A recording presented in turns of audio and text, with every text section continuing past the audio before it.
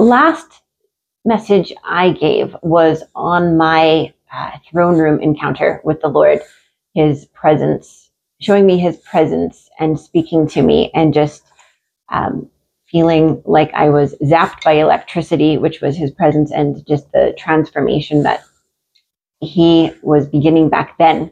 I had talked about how I've had many encounters with the Lord, and I wanted just to give a small little update to this recent one.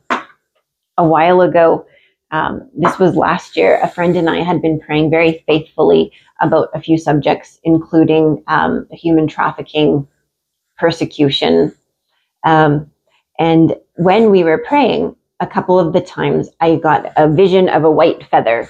And so after my own prayer time, I actually had a feather that appeared after my prayer. So I had finished my prayer time, I left, and I came back into my bedroom, and this feather was on my floor. And that might not seem like that big of a deal to you, but it's actually a huge deal, because the Lord wants us to be excited when the veil becomes thinner and thinner, because we're not that far away from heaven. We're actually very close.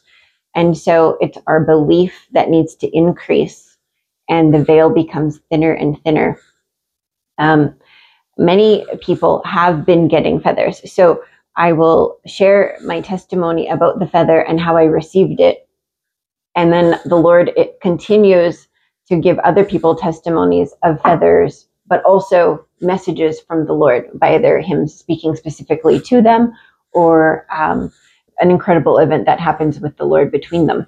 So I just wanted to let you know that this is actually still ongoing. People are still receiving feathers, including a friend in Rocky Mountain House who recently was praying with somebody, and a feather in the middle of the prayer, a feather just came down like this, just out of nowhere. You know, it's heaven. Where did it come from? It comes from heaven. And the feather just came.